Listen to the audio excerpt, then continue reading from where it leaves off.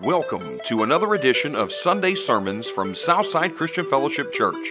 We're so glad you chose to listen with us today, and we pray your life will be blessed through the following message. About the time that I was a youth of your age, and I'm only 40, so that's not super old. All right. But when I was about your age, God kept playing this song in my head, and I don't know if you know it very much, but Kirk Franklin used to sing it was Revolution.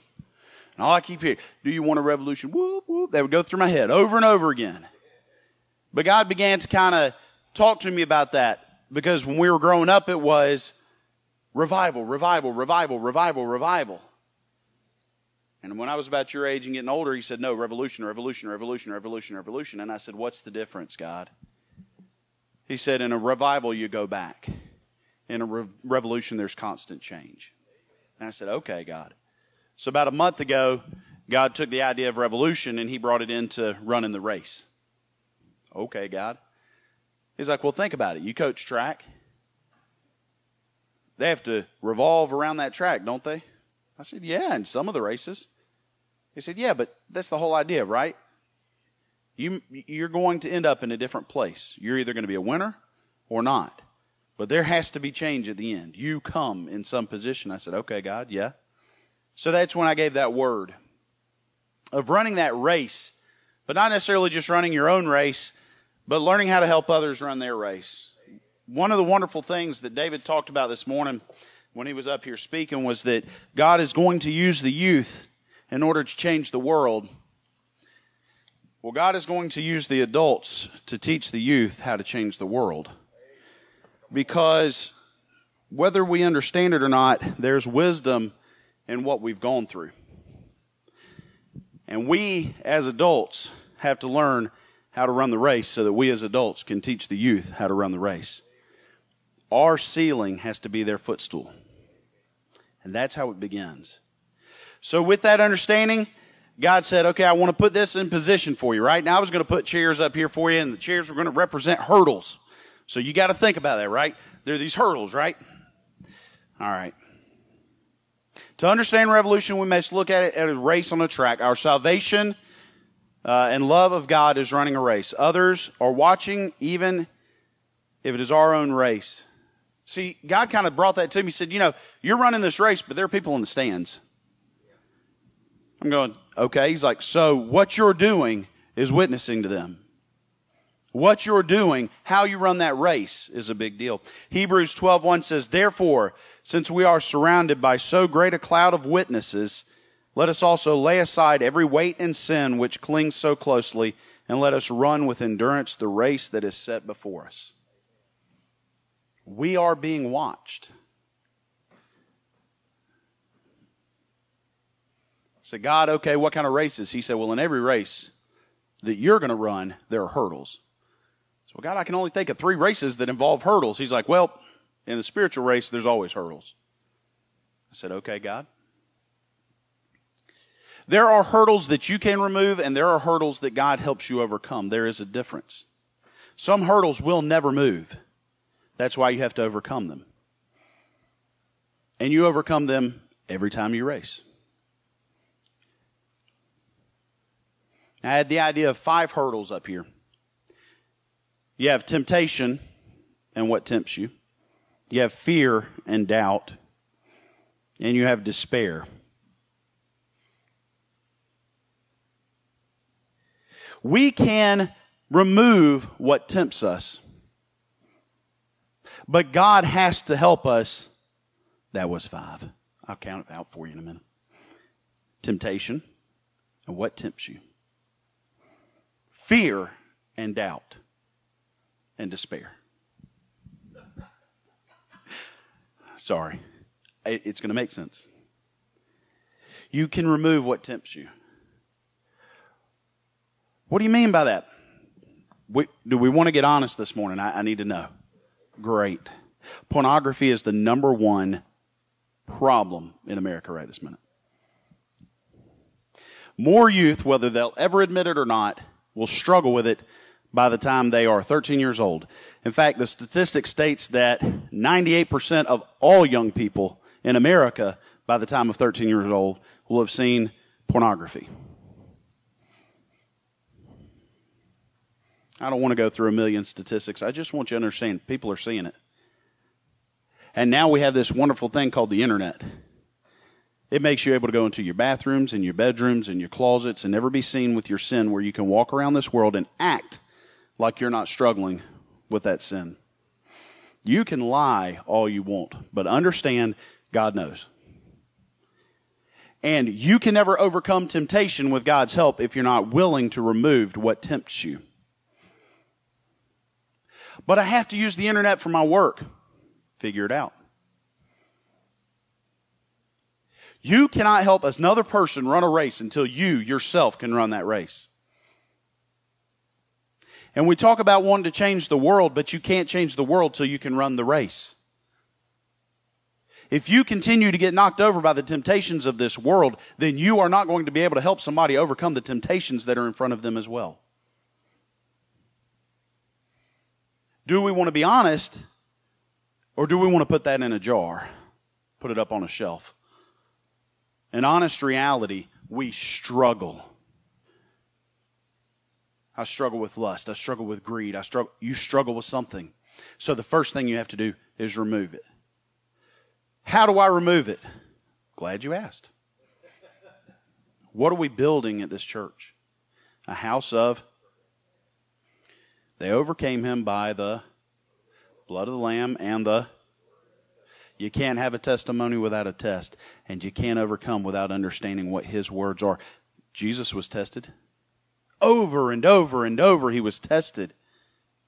And when he was tested, he had to come back with the Word. The Word was his sword, truth, his righteousness. He had to gird up his loins. He had to prepare himself. He had to come out there ready to go. And let me tell you something. If you're not preparing yourself, you're also not ready to help somebody else run their race.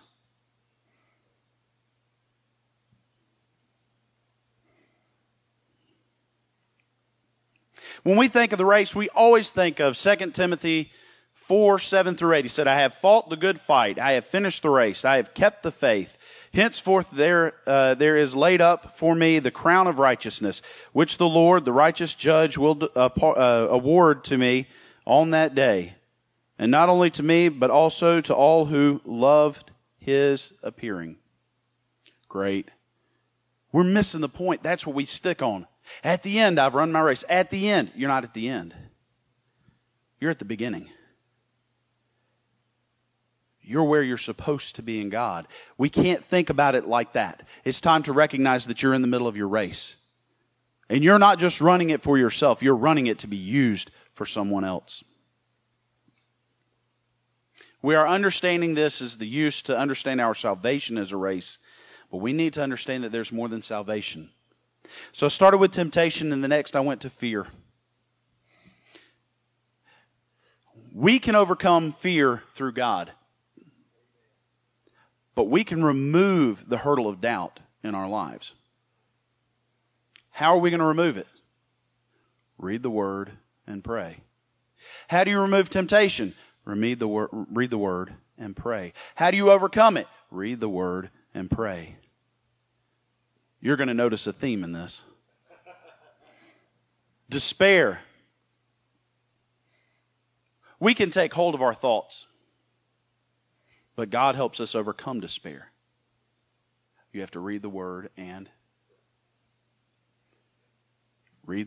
pray. Read the Word and pray. We did something this morning, right? When I used to have to coach hurdles, we used to have to take them out, right? And you taught them how to run the hurdles, so you had to run, right? So you walked up, you set up the hurdles, you come over to the right of it. You had to practice this, right? So you came and you stepped, and you went over, and you brought the leg up, and you go over that. And then you had to take one step, and then you stepped, and you hurdled, and you brought the leg over, and you went. And you had to learn how to run these hurdles, right? That's what we did this morning. The pastor said, come up here and pray. And adults that are up here, we want you to get prayed over because they have to practice. We're teaching them how to step and how to overcome the hurdles. Now, the reason why we taught them how to step in the way that we did and to be able to bring the leg up the way that we did and to bring their bodies down low was so that they could overcome it fast. Because the faster you are, the quicker you win that race. Well, the more you practice, the faster you become. The faster you become, the quicker you overcome that hurdle. The quicker you overcome that hurdle, the quicker you win that race. 1 Corinthians 9:24 through 27 says,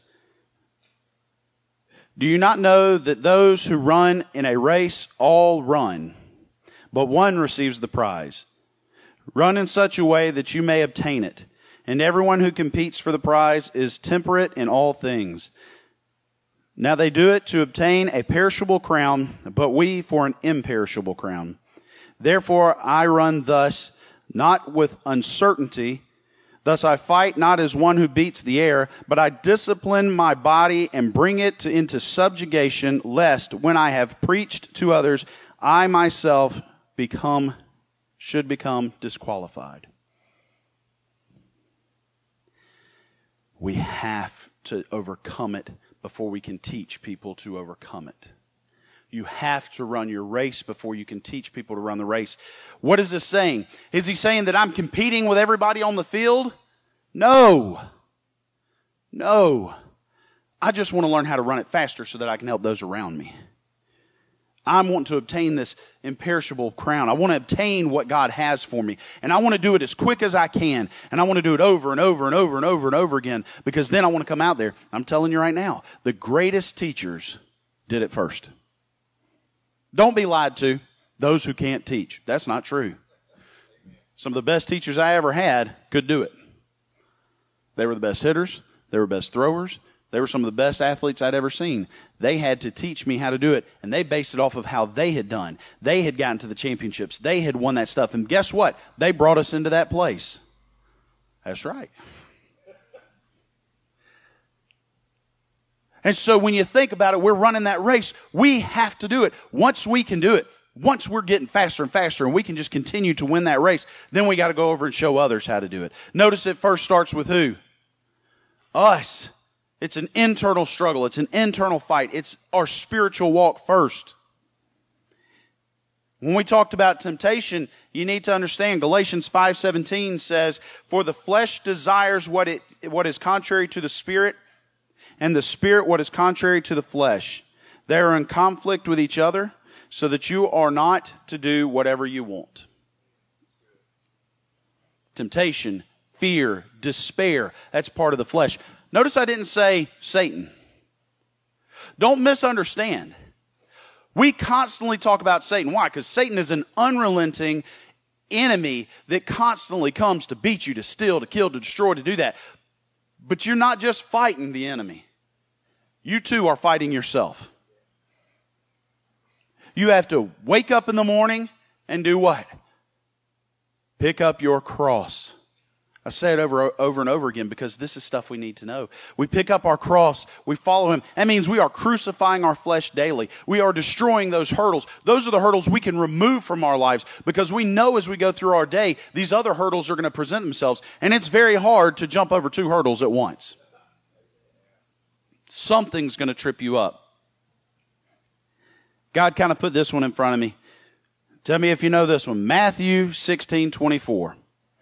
Then Jesus said to His disciples, "If anyone wishes to come after me, he must deny himself." But I want. That's what temptation is. I want. It's not just fleshly as far as pornography. It can be greed. It's a want. It's a desire of the heart that doesn't necessarily desire what God wants. That is part of the flesh. And until we learn how to remove that from ourselves, I've heard it many times and we can say it, but I tell you it's hard because we don't really believe it. Do you own your stuff or does it own you? Because in here He says, deny himself and take up his cross and follow me. I love my TV. I love my electronics. I love it. I mean, I have fun. I have this Oculus thing. Man, I love to get in VR, right? Ignore the world. Well, whatever the real world is. Get in this thing and go playing stuff. And just enjoy myself. But when it begins to get in the way of my prayer time with God, with reading His Word, If somebody looks at me and says, let me tell you, I have 4 kids. They always want time. I don't know when I'm supposed to have time. I guess when they move out one day. Dad says that's not ever the case either. But no, but I mean, when they come to me, if I'm not willing to put that down, then they don't matter to me more than what I'm ready to put on my face to get out of this world. Well, you just have to have time for yourself. I didn't read that anywhere in the Bible.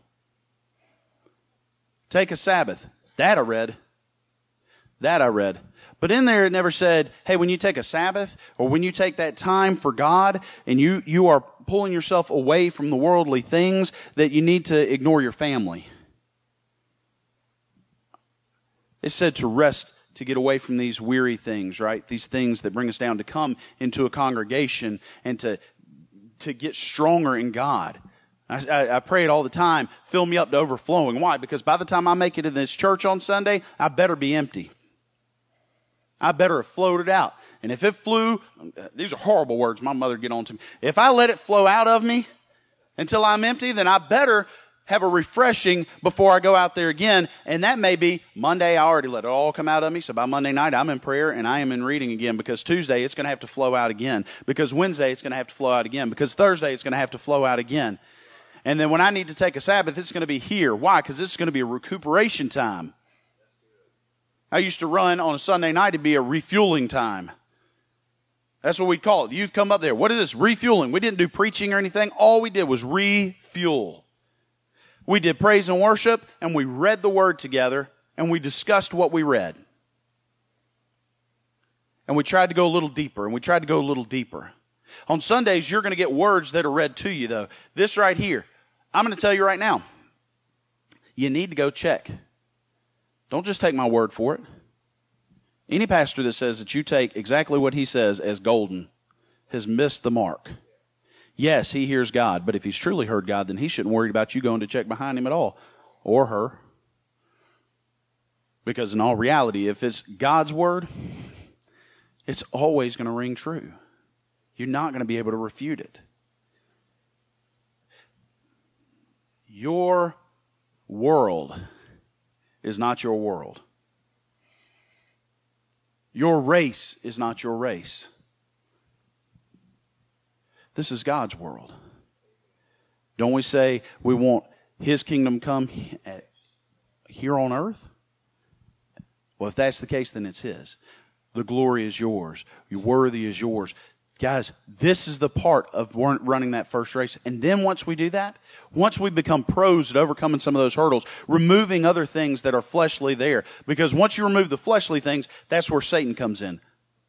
Satan's going to try to give you temptation. Satan's going to try to bring the fear. Satan's going to try to bring the despair. So I've removed the flesh, the things that I can remove, and now it takes God to fight the battles that are in front of me so that I can overcome it. And once I've learned how to go into Him in prayer, once I've learned how to go to Him and read the Word, once I've girded up my loins, now is the time that I can go show somebody else how to follow Christ. Now it's time to make disciples of all nations. Because now when I get up, I can show them this is how you defeat the flesh inside of you, or around you, or on you, or near you. This is how you follow Christ. This is how you overcome this hurdle. And you better be prayed up, and you better know your word. And let me tell you why. I have a friend who is struggling. Struggle is an understatement. I've never known anybody to be as strong in God as he was. He used to be a beacon of light for me in a lot of ways. I'd call him, we'd talk to try to get through some stuff. My friend has now left the church. Because in the midst of trying to seek God, they're listening to man. And they're becoming so wise in their own ways and in what they're researching themselves that it's created questions that he can't answer. And the questions that have been raised that he can't answer, he can't just put on God's shoulder so that he can overcome it. And now what's happened is faith has turned to doubt. Doubt has turned to fear or despair. And now he's stumbling. Hurdle after hurdle after hurdle after hurdle. What does that mean I've got to do? I now have to teach him how to run the race. And if I don't know God's word, I can hurt him more than help him. And if I'm not prayed up and I try to go to him before God says, then I can hurt him more than help him. And if I am not prepared to run it the way I'm supposed to run it, I will hurt more than help. Period. And it's hard. It's hard when you find somebody close to you that you really just love, and they're telling you that they don't believe that the Bible is necessarily put together properly, that they now question that because man is the one that put the Bible together, and they believe it's politically put together, and they believe that at this point in time that God can't reveal himself to all people at all times. And so there are people that are going to die that will never have known him or be given the chance. And so now he's fearful that all these people are going to go to hell. How can he believe in a God that only wants to love himself inside of you? You see how much fear and doubt is created? I can't go to him until I what? Know the word. And I better be prayed up. I better be in the word so that when I am coming across those questions, I have answers. If God uses me for that. If God tells me to go. Because see, in my prayer time, that's where intercession comes in. Prayer time is for testimony. Prayer time is for intercession. Prayer time is to give it all to God. Prayer time is to sit inside his presence and wait until he says, go. He's my coach, right? When I coached, I always had these people out here, and I had to tell them, you're going to run this race, you're going to run this. We practice these races, but I think you're going to be best at this race, and you're going to be best for that race. God does the same thing for us. You're going to go plant seed here. You're going to go plant seed here. You're going to help this person run this race. I started this off by telling you that this is about revolution, not about revival. We talk about change for Henry County. I live in Houston County. I'm bringing what we're wanting here down there. And I know that what we're talking about is change, which means we're not asking for just a flicker or a fire that burns in the night and goes away because we have to try to find oil that just continues to make it burn, but rather we want a war to happen. We want destruction to happen. We want something that is not only hard, but also brings pain. And you go, pain? Yes. Destroy these constructs that we have built that have created this comfortable life that we see so that he can be revealed to all, because I don't need the money. I don't need the cars. I don't need the comfort. What I need is God. And I want to see him move here like he's moving in the third world countries that can't have all the stuff that I have. I want to see bones dancing and being rebuilt into his glory. I want to see change occur. It's not happening. Then you're not looking. That's our problem. That's our problem. Healing's not going to happen. It will happen for who he wants it to happen to and when he wants it to happen. And it's time to look at the little things and the big things. Well, they died. Yeah, but they were healed for an extra 3 months. And what did they do for the 3 months? Yeah, but they didn't have them the way that I wanted to. It's not about you. But he didn't use me the way that I wanted. Are you his or are you yours? It's time to remove the hurdles. It's time to use him the way we're supposed to in prayer and in reading the word to overcome the hurdles. It's time to follow and to deny ourselves to the point that we can begin to show others when they're going through these tough times what it's meant to be a Christian, what it's meant to be in God. You know, one of the questions, and I'm not going to go much further after this because this one just stuck in my head, and it's always stuck in my head, and God really gave me an answer. He didn't like the answer, but he told me to tell him this. But he kept saying, if you look at all the other religions, they don't have so many factions, so many splinters. Everybody comes out with a different doctrine in Christianity, and they want to have this doctrine and this one, and they use it in order to give them what they're wanting to see, to be able to help them to live the life that they're wanting to live, and so therefore they bring it in that way. And he said, I just don't understand. Why would I want to believe the Bible? Why would I want to follow that stuff when that's going on? And I said, This is what God downloaded to me. I said, you missed the point. If the enemy is unrelenting, and God is the one he has to destroy, and Christianity is what's been built up, what would he want to splinter the most? We're going to have a hard time putting it back together. Why? Because it takes destruction to rebuild. And we've got to destroy the constructs that we've made. We have to tear down some of the false doctrine, and you don't do it by missing God. You do it by staying in a house of prayer. You do it by reading the Word. You do it by making sure that what is being preached and taught is things that are sound doctrine in God, and you follow that and you trust Him, and you build upon that, and you begin to go to those that believe in those doctrines that aren't correct, and you begin to show them the Word of God, and you do it in God's timing, not in yours. And then instead of seeing a revival, you're going to see a revolution. And when revolution happens, you can't stop change. We can, we must, we will be changed.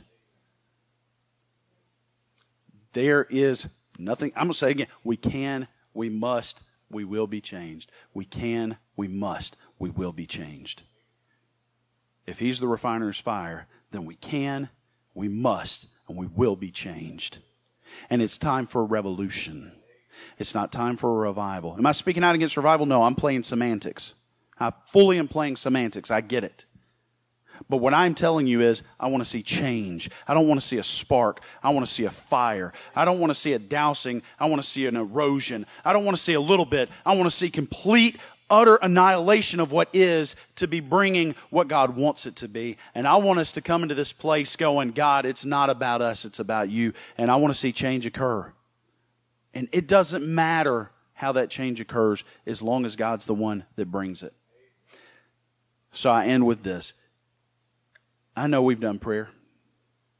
If you want to come to the altar, you can. If you want to do it at home, you can.